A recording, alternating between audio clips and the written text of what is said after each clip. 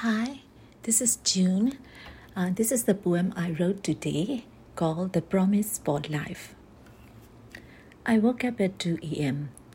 with a newfound understanding, realized I've never truly loved myself, never been in unconditional compassion. I feel to protect myself more than once and from time to time, but from this day, I will realign, assuring myself I will never feel me again. I will take good care of myself for the rest of my life.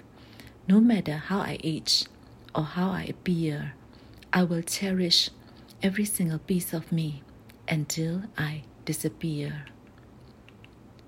No matter how many mistakes I make, I will appreciate myself for trying and will not let my self-worth diminish. I will embrace all my imperfections without doubt or reasoning and let myself flourish once again. I will allow myself to live fully and strive for the things I truly want. Wholeheartedly understand and accept myself. In life's dance, I'll be my own confidant.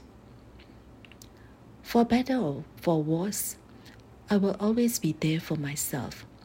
Never again be angry or impatient, and listen patiently like my own best friend. Accepting who I am, completely and truly, and moved by others' words, on my own path I see. No longer needing external validations. In myself, I trust my own decree.